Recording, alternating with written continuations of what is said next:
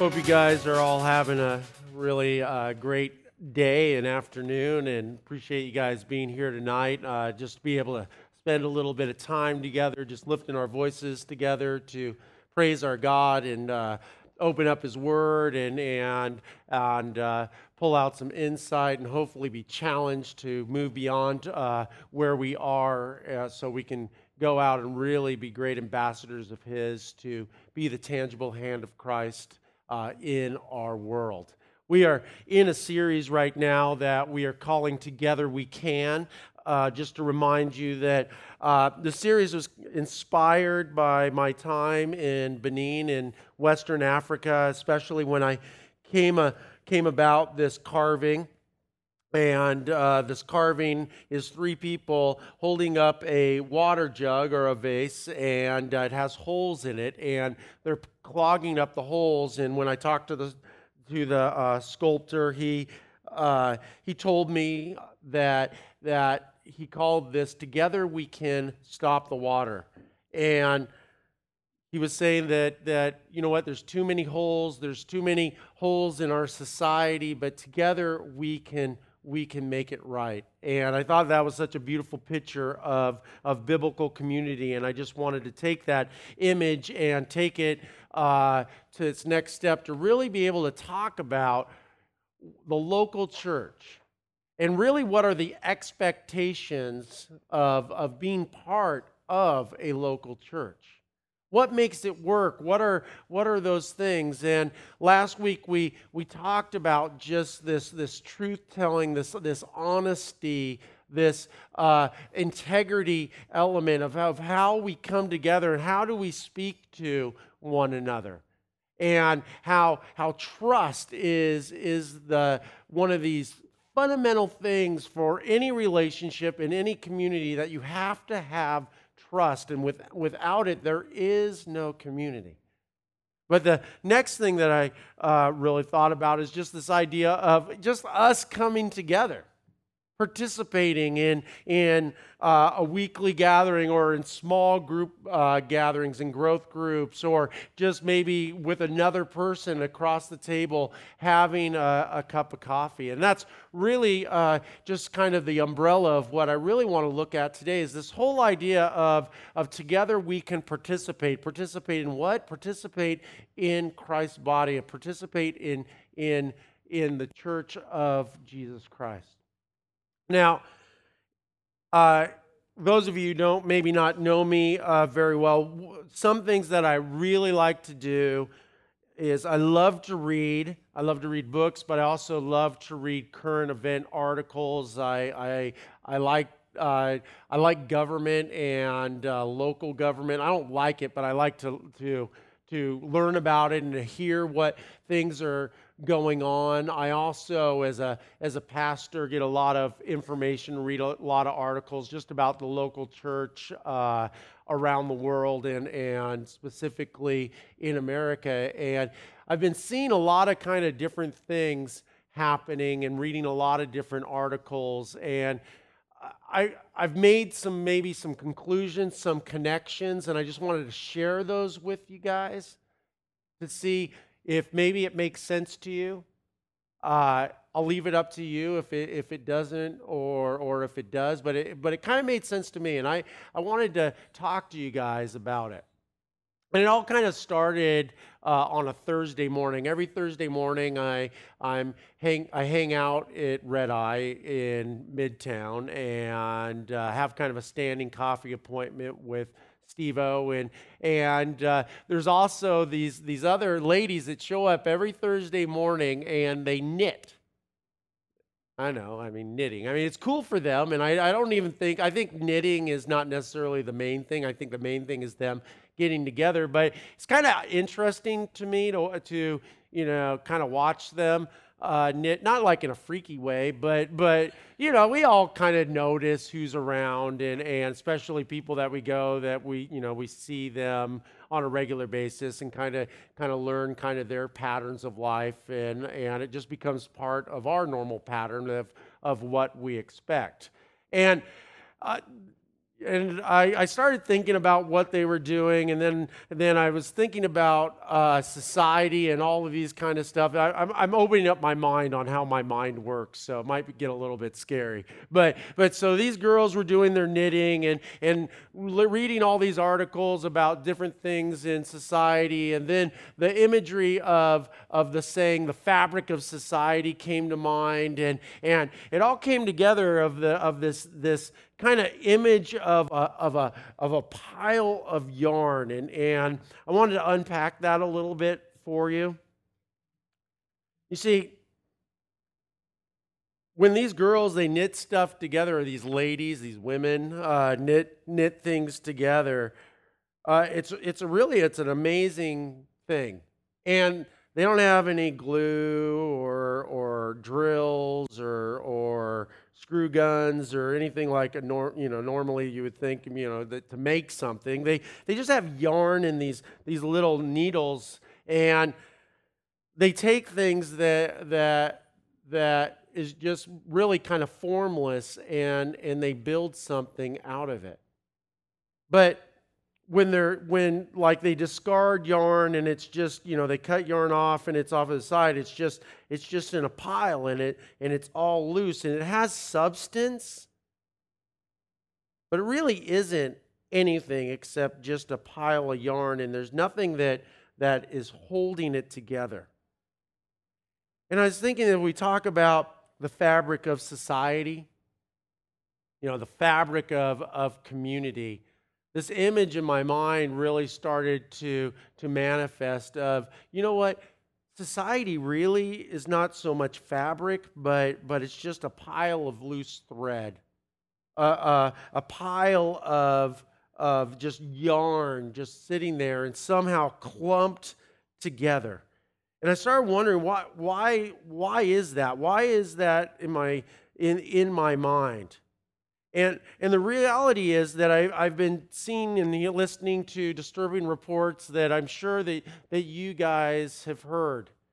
That, things about violence and budget, cuts and things like that. And as I've been listening to these reports, I heard the other day of a federal correction person on the radio, and they were advocating why we need to put more money so we can build more prisons. And it was kind of interesting because I've been reading articles about how church attendance in America is on the decline. And it was interesting, as I was driving in this morning, I saw the Appalachia Center, which is a mental health facility here locally, and they have this huge construction project which they're expanding. And not that I'm against that. I'm glad that our society values people, but also weighing that against, why is this necessary? And weighing that against another article that I read about just how people are disconnected and no longer have that connection with a centralized body or a centralized image anymore.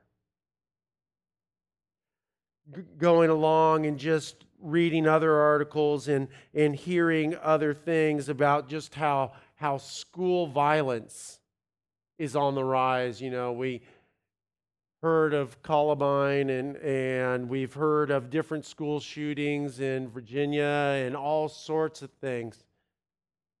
And we start to scratch our head, why is these kind of things happening? And realizing that, we teach our children that life is no more than you live and what you can get out of it and you die, that there is no greater purpose in life. There is no God, there only is science. And you have these things happening year after year after year, and what used to be the fabric of society is now we've just added just loose pieces of yarn. And the problem with this, and I think the biggest problem is this, is with this kind of clump, with this kind of imagery, that, that you don't really notice if something is missing. Like you don't notice if these pieces of yarn were people. You don't really notice if this person just kind of drops off the map and just kind of fades away. You don't notice if someone is on the track of criminal behavior and you know what, we'll just build more prisons and we'll put them away. We don't notice in our society anymore if someone is emotionally distraught. Well, let's just expand our mental health facilities and let's put them away. And we look at our society and go, oh, you know what? This is our new reality, and it's the same. I don't notice that a couple of pieces of yarn were pulled out. But the truth is that I don't believe that this is God's vision for us. That God's vision for community is not just a loose collection of people that have something maybe in common or just kind of live in the same place. And if one falls out, then you know what? There'll be some others that come in and it'll all work out in the end.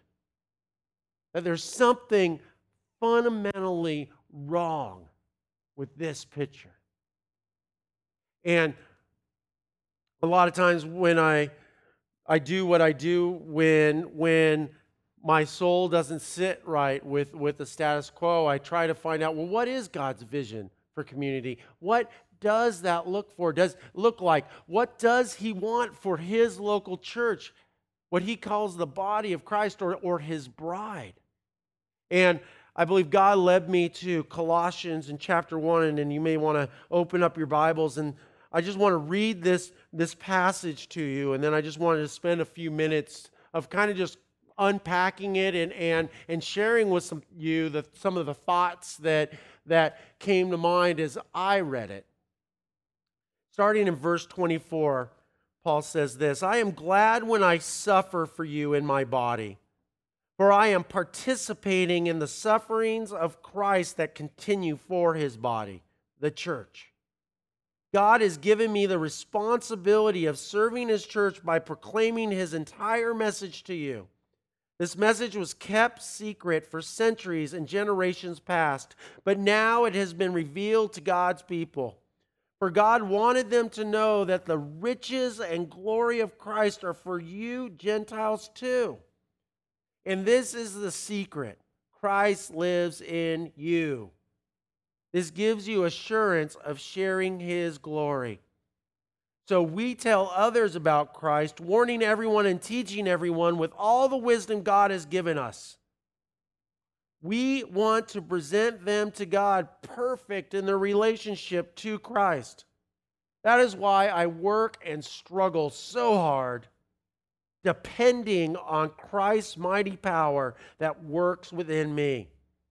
I want you to know how much I have agonized for you and the church at Laodicea, and for the many other believers who I have never met personally. I want them to be encouraged and knit together by strong ties of love. I want them to have complete confidence that they understand God's mysterious plan, which is Christ himself. In him lie hidden all the treasures of wisdom and knowledge. I'm telling you this so no one will deceive you with well-crafted arguments. For though I am far away from you, my heart is with you, and I rejoice that you are living as you should, and that your faith in Christ is strong. And now, just as you accepted Christ as your Lord, you must continue to follow him. Let your roots grow down into him, and let your lives be built on him. Then your faith will grow strong in the truth you were taught, and you will overflow with thankfulness. Will you guys pray with me? Dear God, I just pray that you will open up our hearts and minds today to what you are trying to communicate to us. What is our responsibility? What is our part in the local church? Does it matter? Will you just give us clarity on what direction you want us to take? God, we want to follow you. We love you, Lord, in Jesus' name. Amen. Well, I want you to, if you have your Bibles, maybe you want to do what I did. I went through and I circled some words that caught my attention. First word that caught my attention was participating in the sufferings of Christ. Another one that caught my attention was this word responsibility. Responsibility of serving the church. Another little phrase that caught my attention was work and struggle so hard in verse 29. This one really jumped out at me at the beginning of chapter 2. Agonized. Agonized. And then finally, I circled this, encouraged and knit together by strong ties of love. And I let these words kind of marinate in my brain, and I prayed through them and was looking at them and decided to do some further research because these are very strong words. I am participating in suffering. Hey guys, after E3 our gathering tonight, you want to go participate in some suffering? It'll be cool. I mean, who says that? Who brags about that? Nobody wants to do that. Or responsibility. Who wants responsibility? Responsibility means that you'll be held accountable to something.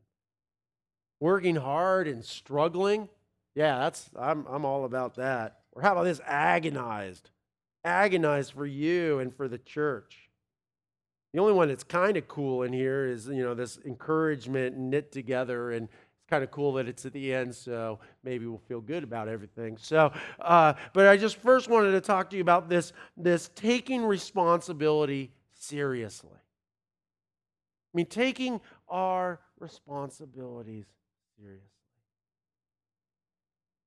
In Romans chapter 12, Paul writes this.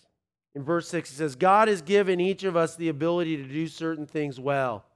So if God has given you the ability to prophesy, speak out when you have faith that God is speaking through you.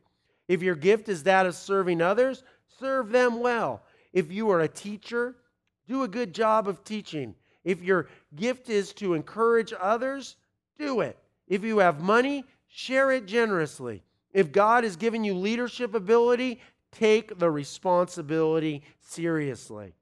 And if you have a gift of showing kindness to others, do it gladly.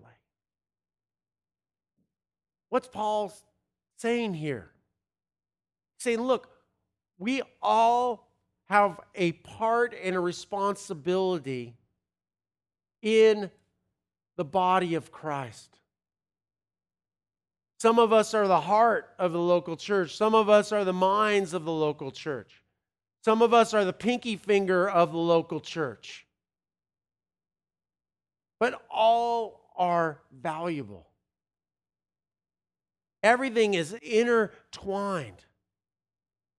And in a healthy, biblically functioning church, it's the same thing as a healthy, functioning body. When one part is not working correctly, the whole thing suffers. But the truth is that many of us, that we have come to the place where we don't believe that. And we don't follow through on that. That we don't think that we have an active role to play, that we don't have a responsibility, that we just come to be fed.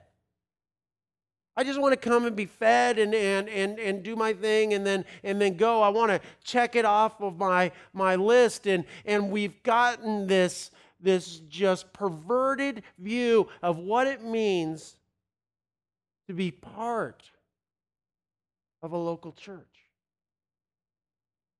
This organization that Jesus himself set in place. As a pastor, and I'm pretty just blunt, honest guy, Yeah, and I tell you guys stuff, kind of the things that people tell me and just some of the different ideas. And I do it not to rip on anybody, but to really just kind of show you the kind of the mindset the American local church has come to. And I'm sure that you've probably heard these type of stories before. And the reason I think that a lot of times that a unhealthy, non-biblically functioning church, it looks more like our society than what God has envisioned for us. And a lot of us look at the local church like a pile of yarn. I can't tell you how many times that people have come to me who have come from a different local church complaining about that local church, saying, you know what, I was part of that local church, and I used to go on Sundays, and I go Sunday in and Sunday out. And I just decided, and this is my interpretation, I just decided one day to not show up to see if anybody noticed, to see if anybody called me. And they said, you know what, I didn't go for a week, and nobody called me. I didn't go for another week and nobody called me. I didn't go for a third week and no one called me. 1, 2, 3. Nobody noticed that I was gone. What a rotten church that was or is. I always scratch my head. I'm like, really? Is it really the church's fault? The body of Christ's fault? Because I can tell you, if someone chopped my finger off, or even my pinky toe that a lot of people don't even think is necessary, if you chop that off, I'd notice. And if you chop my toe off, I'd be mad at you. You know what? I think that really, if you don't show up and no one notices, I think that's more indicative of you not taking your responsibility seriously. I'm sorry if you feel that this is really hard, but this is reality. That God has given each of us abilities to do certain things well.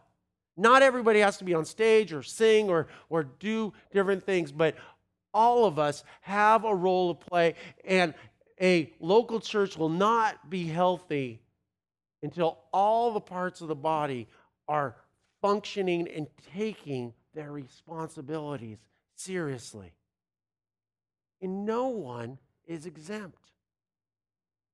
That God has given us a huge order, a huge vision to fulfill.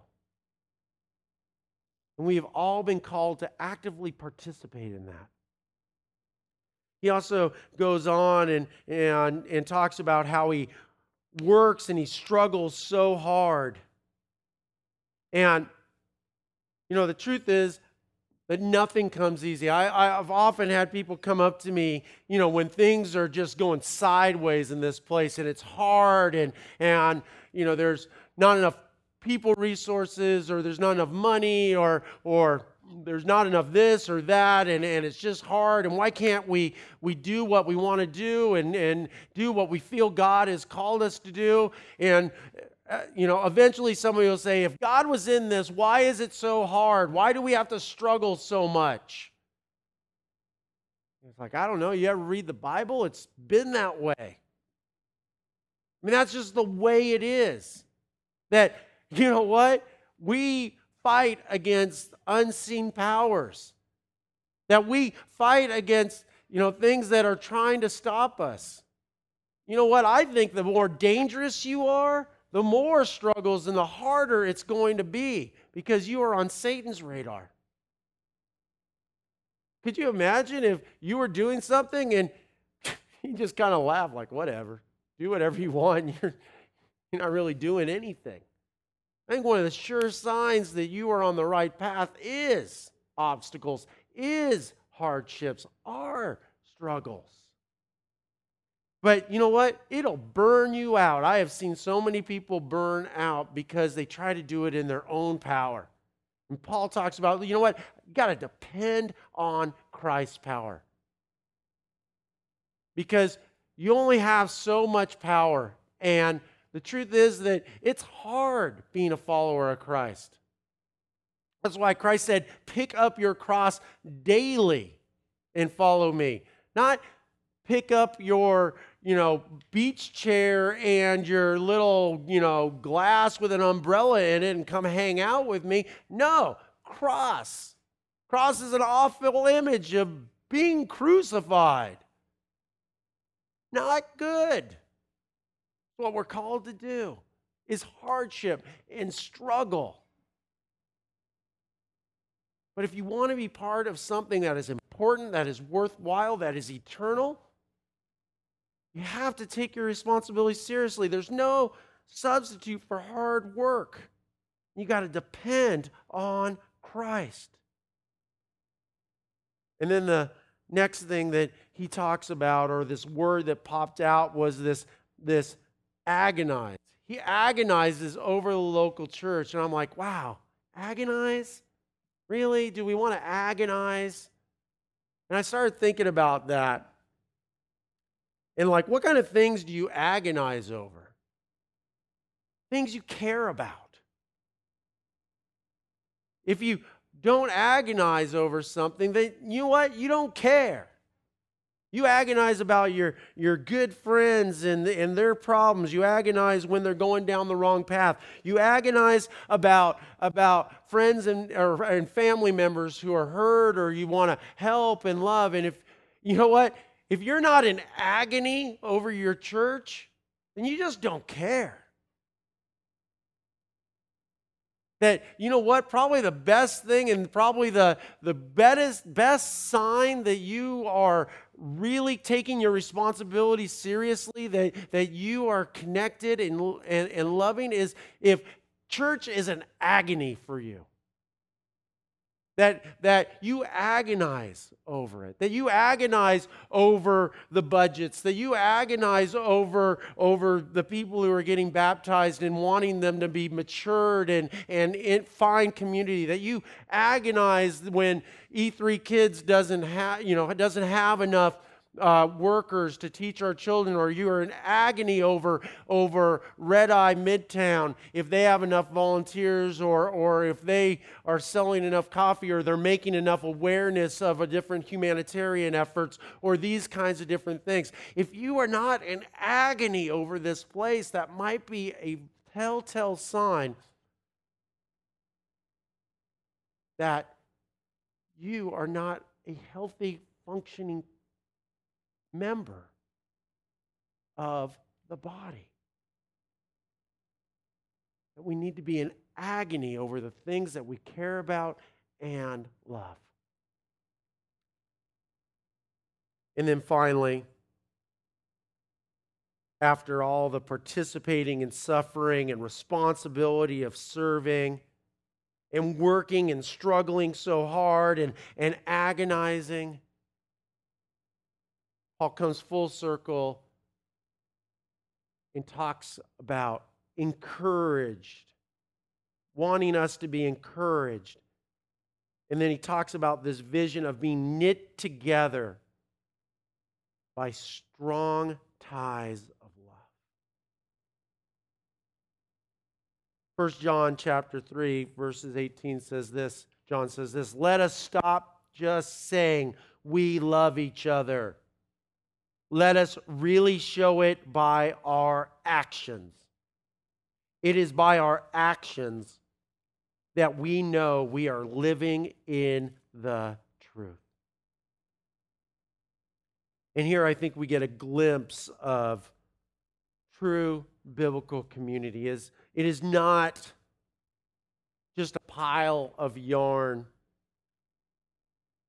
If one person falls off, it doesn't really matter. We still have it. If another falls off, if one family goes off, if one person goes to prison, if one person goes into a mental institution, if one person goes into rehab, hopefully there'll be more and we'll be able to perpetuate the thing and just, eventually it all just goes away. But you know what? There's no one there to agonize over it anyway. So who really cares? That is not the vision that God has for the local church. The vision that he has is more like what those ladies on Thursday morning do with these loose pieces of yarn. They create and weave something together with love. And the interesting thing is that, you know what? This is just a collection of yarn. There's no additives. It's the same thing that has been discarded on the floor, except one thing: the touch of a master's hand. And the cool thing is that it's held together by each other. Every piece supporting the other. No glue, no 2x4s, nothing except a woven together bunch of pieces of yarn that actually ends up with something that has substance, that has value, that can keep you warm, it can give you comfort.